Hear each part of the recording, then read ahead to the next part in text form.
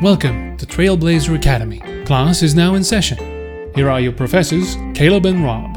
Good morning, class. You may be seated. Today's lesson is on the lizard folk ancestry. This is part of our Ancestry Overview series, where we go over all the possible player ancestries. We'll cover all the options presented in the Lost Omens character guide. To quote that book, lizard folk are consummate survivors, heirs to empires considered ancient even by the elves. Lizard folk move through the societies of other humanoids with a steely reserve of born predators. They have a well-deserved reputation as outstanding rangers and unsentimental fighters.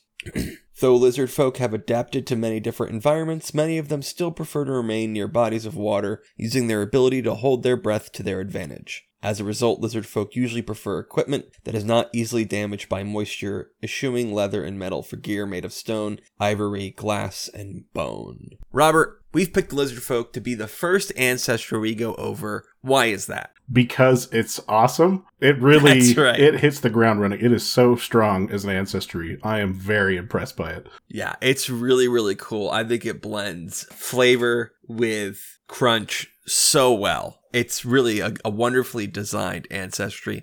And so I thought we could present one of the best ancestries first. Absolutely. And given that people will listen to this podcast, usually based on what character they're about to play, when we say it's the first one, that'll mean nothing to them. They're like, I don't know, I just picked the one that said lizard folk because I was playing a lizard folk tomorrow. That's my cat. He will cameo every once in a while. You're going to have to deal with that. Lizard folk are one of the few races that actually have like a name in their own tongue. They call themselves Iruxi. We're not going to talk about this in every episode, but I have to mention whoever gets paid to come up with names for the ancestries has a great job. I just love looking through the sample names who could come up with, well, what would Iruxi's language have names for? What would a lizard's mouth make a name? What sounds would they make? And we got things like Hazi, Inishishish, something like, I probably added an extra ish in there, Tizkar, Oshheg, Barshk, SHK, those were great consonants put next to each other. Really great quality stuff. I love it. Zelkek and Kek. I see what you did there. Zelkek is my favorite. All right, well, let me jump into their mechanics. Well, before we do that, first of all, let me just say, Scalies rejoice. But to call back to that initial description, sometimes little details jump out at me and I really appreciate them. There's this little comment at the end talking about preferring armor that accounts for moisture, which I think is awesome, because for those of you who don't know, I am the pinnacle of nerdery and have participated in a number of medieval combat games. And let me tell you how disgusting leather can get, even in ideal climes. I live in a desert, which is about as good as it gets for taking care of leather. And oh man, I shudder to think how grody some leather boots would be, like once you factor in a pair of giant reptilian feet. Gross. Let's jump into their mechanics. They have 8 hit points. They have a size of medium. Their speed is 25 feet. They come with 3 ability boosts in strength, wisdom, and a free boost. And their ability flaw is intelligence. They start play speaking Common and Iruxi, and they can choose from Aquan, Boggard, Draconic, Elven, Jotun, and Sylvan. Is it a hard J on Jotun, or is it a soft J like Jotun? You know, I just don't know. Jotun sounds better, because I know that from Jotunheim, from the Thor movies. But at least we can both agree that it's Jif. Yes, it's not Yif. The other widespread option.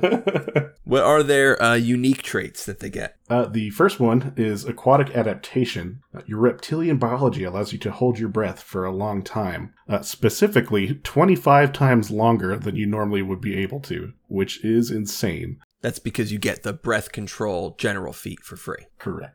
And they have claws. Your sharp claws offer an alternative to the fists other humanoids bring to a fight. You have a claw unarmed attack that deals 1d4 slashing damage, has the agile and finesse traits. So right off the bat, before you've made any choices, you're essentially amphibious and you have natural weapons, your claws. Starting off strong. To put it into context, when it comes to the breath control feat, even with no con bonus, you can hold your breath for a total of 125 rounds. That's 12 and a half minutes. And amazing. For Pathfinder 2nd Edition rules, whenever you're fighting underwater, like when you make an attack or cast a spell, you burn 2 rounds of breath. That's still 6 minutes if you're fighting the whole time. which is crazy. It's pretty cool and definitely makes sense. Well, let's go over their heritages. The first one is cliff scale lizard folk. Your toes are adapted for gripping and climbing. You gain the combat climber feat as a bonus feat, and as long as you aren't wearing footwear, you can use sticky pads on your feet to climb, leaving your hands free. Additionally, if you roll a success on an athletics check to climb, you get a critical success instead. I like how we have to canonically say, yes, I'm wearing armor, but not shoes. And the GM's like,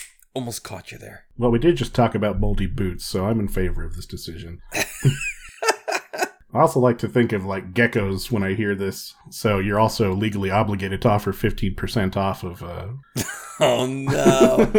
Guys, I just want to let everyone know the only quality jokes are making it here on Trailblazer Academy. And to illustrate that, I was about to make a Crocs joke. So just thank Robert for cutting me off and making his better joke first. All right, next, one of my favorites is the frilled lizard folk. You can flare your neck frill and flex your dorsal spines, demoralizing your foes. When you do, Demoralize loses the auditory trait and gains the visual trait. And you don't take a penalty when you attempt to demoralize a creature that doesn't understand your language. You also gain the threatening approach action. So that's its own unique action presented here. Yeah, and what that is that's 2 actions, and it allows you to stride to be adjacent to a foe and demoralize that foe. If you succeed, the foe is frightened 2 instead of frightened 1, so you can go Jurassic Park all over them. Amazing. If only you got to spit something into their eyes. Yeah, screaming with your frills is a universal language. Let me tell you something. You don't need the auditory trait to be afraid of that. Next is Sand Strider Lizard Folk. Your thick scales help you retain water and combat the sun's glare. You gain fire resistance equal to half your level. Environmental heat effects are 1 step less extreme for you, and you can go 10 times as long as normal before you are affected by starvation or thirst. However, unless you wear protective gear or take shelter, environmental cold effects are 1 step more extreme for you. Now, this isn't something that's exclusive to lizard folk. This is sort of a generic one that's put into a couple different ancestries. I really like it. Oh, certainly fits, yeah. Next, we have Unseen Lizard Folk. You can change your skin color to blend in with your surroundings, making minor shifts with a single action, and dramatic changes over the course of an hour. When you're in an area where your coloration is roughly similar to the environment, for instance, forest green in a forest, you can use the minor single action application of this ability to make localized changes that help you blend into your surroundings, gaining a +2 circumstance bonus to stealth checks until your surroundings change in coloration or pattern. Cool, this is the chameleon. Yeah. Do you have to be naked for it to work, though? Because, like, what if you're wearing full plate? Does it still count? Robert? I'm just asking the hard questions. Listen, what happened was, this was sourced out to some freelancer, and they're like, how can I sneak scaly stuff in here? Okay, all right, I won't say you have to be naked, but it only makes sense if you're naked. Paizo didn't even catch it. Oh, and they don't have to wear shoes. Holy crap. That's a big thing. There's a foot fetish. It's a big thing in the furry community. What is happening? We've discovered this, Paizo. You've overlooked it, but it did not pass our eyes because I'm a furry ex. Wetlander lizard folk is next. Your family is descended from the most common lizard folk heritage, and you are accustomed to aquatic environments. You gain a 15-foot swim speed. Simple and cool. I'm still stuck on the unseen lizard folk. Like, if I have a loincloth made of other unseen lizard folk skin, does it change with me? You can only wear armor made from your brothers. I'm just trying to think of my character's modesty, okay? Not that you'll be able to see it anyway, because, I'm camouflaged. So what I like about these are everything here screams lizard folk. They may not all be like the most interesting thing in the world, but everything is differently, oh, that's something I would think lizard. And you think Sand Strider, you think of the lizards that are running through the sand. You think Wetlander, you think of lizards that live in the wetlands. Cliffside, ones that can climb. And then we even have things like the chameleon represented. All very lizardy. Even Jurassic Park frilled ones. It's just perfect. I still want something where you can run on water, though. Maybe work on that or at a feat later on. Well, see if his swim speed just be on the surface. That's all. All right, technically. Let's jump into the meat of every ancestry, their feats. Their first level 1 feat is Lizard Folk Lore. You listened carefully to tales passed down among your community. You gain the trained proficiency rank in nature and survival. You also become trained in Aruxi Lore. This is a sort of generic one that's given to every ancestry. The next level 1 feat is Marsh Runner. You are adept at moving through marshy terrain. When you use the step action, you can ignore difficult terrain caused by flooding, swamps, or quicksand. In addition, when you use the acrobatics skill to balance on narrow surfaces or uneven marshy ground, you aren't flat-footed, and if you roll a success on the acrobatics check, you get a critical success instead. Let me just say real quickly, I love feats and things that say when you roll a success, you get a critical success instead. Or if you roll a critical failure, you get a failure instead. Those are always really cool. Yeah, I really like this feat. Should note that it does have the prerequisite of having a swim speed, so you're probably not going to be able to take that unless you are a marsh lizard folk. Great catch. All right, next we have Parthenogenic Hatchling. This is probably my favorite off of this list. You were hatched from an unfertilized egg during hard times for your people, and you are a biological copy of your mother. You gain a +1 circumstance bonus to saving throws against diseases. Each of your successful saving throws against a disease reduces its stage by 2, or by 1 for a virulent disease. And each critical success against an ongoing disease reduces its stage by 3, or by 2 for a virulent disease. You take damage only every 2 hours from thirst and every 2 days from starvation, rather than every hour and every day. And you can only take this at level 1. Parthenogenesis, for me, personally, is super fascinating, and there aren't a lot of vertebrates that can do this naturally, let alone as a response to environmental challenges. I think that this feat is just beyond cool, and I tip my nerd hat to the person who included this. I think it's absolutely amazing. Someone had a little bit of scientific knowledge that I didn't have. I never even heard of this. Yeah. It's cool because they picked something that only like lizards could do. Yeah, there's fish, some amphibians, lizards, and like a chicken and turkey can do this. As far as animals that actually have a spine and aren't cellular organisms. Basically, rather than having one half of chromosomes, they just duplicate it on the opposite side. You get what's called diploid chromosomes. So you are actually just a clone. Diploid chromosome. I think I fought that Mega Man boss in Mega Man X3. Well, that does sound like a Mega Man boss. But yeah, I don't know. I'm a science nerd. I think it's awesome. It's always interesting, like when they have elves and they think, what can elves do that humans can't? Well, they live longer, and then they base something on that. I like how, what do lizards do that's just completely different from other mammals, and they find something, and it's awesome. I think it's great. Another level 1 feat is Razor Claws. You have honed your claws to be deadly. Your claw attack deals 1d6 slashing damage instead of 1d4 and gains the versatile piercing trait. I actually built a natural attack focused lizard folk at one point, and there was more than enough here to help you cover that, and it was useful definitely for at least my monk build. Yeah, I'm a big fan of weapon versatility in this game. It's a very good trait. Mm-hmm. Up next on the docket, we have Reptile Speaker. You hear the sounds of reptiles as language. You can ask questions of, receive answers from, and use the diplomacy skill with animals that are reptiles, up to GM determination. How flavorful. Wonderful. I really like the idea of that. When I picture a lizard folk, and of course everyone plays their own differently, but I picture like really a sort of animalistic kind of guy. And I love the idea of like you're with an elf and a halfling or whatever. You just sit down and you start just making noises to the lizard, and then you turn back to your allies and say, oh, it's over there or whatever. I love that. It's great. How one-sided are those conversations going to be, though? Like, when you talk about the lizard brain, isn't it just fight, flight, or reproduce? Where did the monsters go? Is there a female? I'm sorry, what? Just runs away. Where all the shorties at? But I always picture them just like they look up at the giant lizard folk as their big brothers, just like with wide-eye adoration. Well, I think they even talk about it in their physical descriptions, in that reptiles don't really stop growing as they continue to age. So maybe there's some truth to that. Maybe one day I'll be big and tall like this guy. Yes, of course you will, little gecko. Meanwhile, the elf is just eyeing you weirdly because you're just making noises. You just start ribbiting when you're talking to a frog. Amazing! Yes. Elves have no room to talk. He's probably over there talking to the ficus in the corner. He's like carries it around with him, just like he got kicked out of his office. Sharp Fangs is our next level 1 feat. Your teeth are formidable weapons. You gain a Fangs unarmed attack that deals 1d8 piercing damage. So that's a little more damage than your claws at the cost of no versatility. And the final level 1 feat is Tail Whip. By birth or through training, your tail is strong enough to make for a powerful melee weapon. You gain a tail unarmed attack that deals 1d6 bludgeoning damage and has the sweep trait. So we really have flushed out all the natural attacks you could want in your lizard folk. You could get them all, or if you just wanted to focus on the tail or the claw or the bite, whatever you pictured your lizard folk being. I'm glad all the options are there. And I like how they're each different, so that if you are just looking at a mechanics reason, you can see, all right, do I want the versatile? Do I want the piercing? Do I want the bludgeoning? Do I want the sweep? Do I want the... just all these different options, so that they're each different. Yeah, I really like the razor claws. Just upping the damage of something you already have, plus giving it a little bit extra, was a nice touch. Our first level 5 feat is Envenom Fangs, and Sharp Fangs is its prerequisite. It costs 1 action. You envenom your fangs. If the next fang strike you make before the end of your next turn hits and deals damage, the strike deals an additional 1d6 poison damage. On a critical failure, the poison is wasted as normal. Our next level 5 feat is Gecko's Grip. This requires you to be a cliff-scale lizard folk.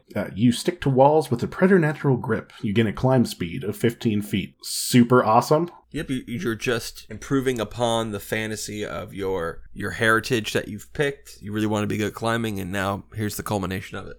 Next is Eruxi Unarmed Cunning, still level 5 feat. Oh, you thought we were done giving you your natural attacks and making them cool? You're wrong, bucko. You make the most of your Eruxi Unarmed attacks whenever you score a critical hit with a claw or unarmed attack you gain from a lizard folk ancestry feat. You apply the unarmed attack's critical specialization effect. Great, this is the one we're waiting for to really make the most out of your physical attacks. And what's really good about this is that I think maybe you get this like through monk progression or something like that, but it means, I don't have to just be a monk if I want to use my natural attacks. I can still be a fighter or whatever else. Yeah, this is a fairly common thing with a lot of the ancestries in 2nd edition, is whichever ancestral kind of weapon group that's associated with them is, you're just going to naturally unlock the critical specialization effects for them if that's the route you want to go. Mm-hmm. Here is my favorite one. Level 5 feat. It's Shed Tail, and it's a reaction. The trigger to the reaction is you become grabbed. You can shed your tail to escape. Amazing. You cease being grabbed, then stride without triggering any reactions from the creature that grabbed you. It takes 1 week for your tail to fully grow back. Until it does, you can't use your tail unarmed attack, and you take a -2 circumstance penalty on checks to balance. This is freaking amazing. I love this feat. Oh my goodness. Oh, did you get me?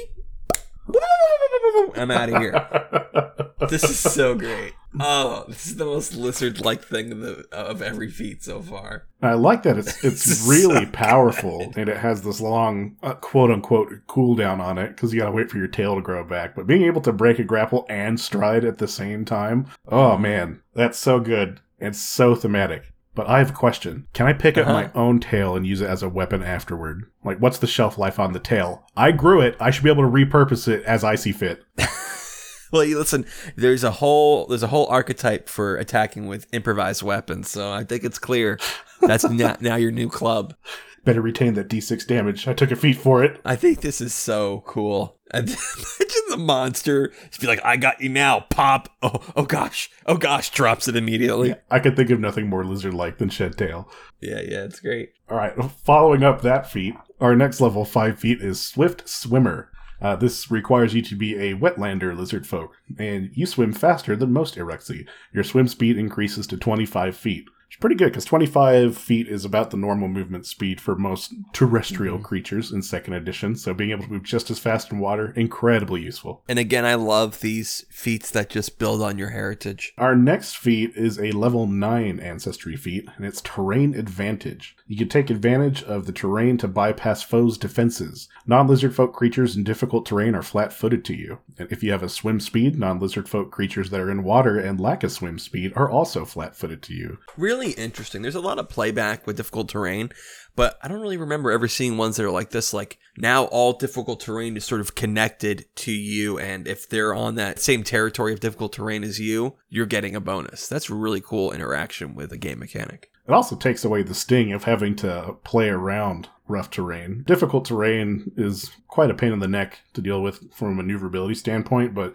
at least getting something out of it to give you a fairly significant combat advantage is really nice. So this kind of combines well with Marsh Runner, since that allows you to ignore difficult terrain in certain ways. That you're actually kind of like beelining it for difficult terrain now. And your opponent's like, you're like, come into it. Now you're slower and you're flat-footed. Really cool. Yep. All of this is useful to basically every class, but especially for rogues. I imagine trying to fight a lizard folk rogue on his home turf probably going to end real bad for you. Yeah. And our last feat is the level 13 feat, and it is Eruxi Unarmed Expertise. The prerequisite to this is Aruxi Unarmed Cunning. Your unarmed attacks blend tradition and training. Whenever you gain a class feature that grants you expert or greater proficiency in certain weapons, you also gain that proficiency in the claw and unarmed attacks you gain from the Lizard Folk Ancestry feats. This is the thing that really enables you to be almost any class and really utilize your natural attacks, especially like a fighter or something like that. It's going to make it work really well for you. And that is the Lizard Folk. Pretty darn cool, Robert. The way they combine the flavor with the mechanics is so perfectly done. Is there any option here that doesn't scream lizard? No, I love everything. Everything on this list is very emblematic of a reptile, and I love all of it. My favorite has to be the shed tail. It's so great. Here, just hold this. Runs away. As with everything we cover, more options are and will become available in other books. We were just sort of covering the book they were introduced in. And I can't wait to see more feats for these guys. I hope they're all just as flavorful. Because sometimes you have to choose between really good flavor and really good mechanics. And the fact that they blend them so well really delights me. What a great ancestry. Can I tell you another thing I really enjoy about this ancestry is that while there's a lot of options for natural attacks, and there's always also an option for if you don't want to focus on natural attacks, which I'm guessing most people won't. It's a very specific build to focus on your natural attacks, but there's always other options, I guess, except for the level 13. That is very unarmed attack focused, but you can still pick all the other feats at level 13. Sometimes you get pigeonholed into stuff. Not here. Yeah, I can see myself taking any of these feats. Like, all of them are, like, they all have a use. All of them are actually useful, but I think the one that stands out for me is terrain advantage. Being able to just treat foes that are in rough terrain as flat-footed, like regardless of your positioning, Sure. Incredibly good. Pretty cool, pretty cool. Well, that is the Aruxi. Thank you all for listening. Class is dismissed. Trailblazer Academy is part of the Trailblazer Network. For other great RPG podcasts, visit our website at tblazer.net. Want to get in touch? Email us at tblazernetwork@gmail.com. This is Johan Mertens. Thanks for listening.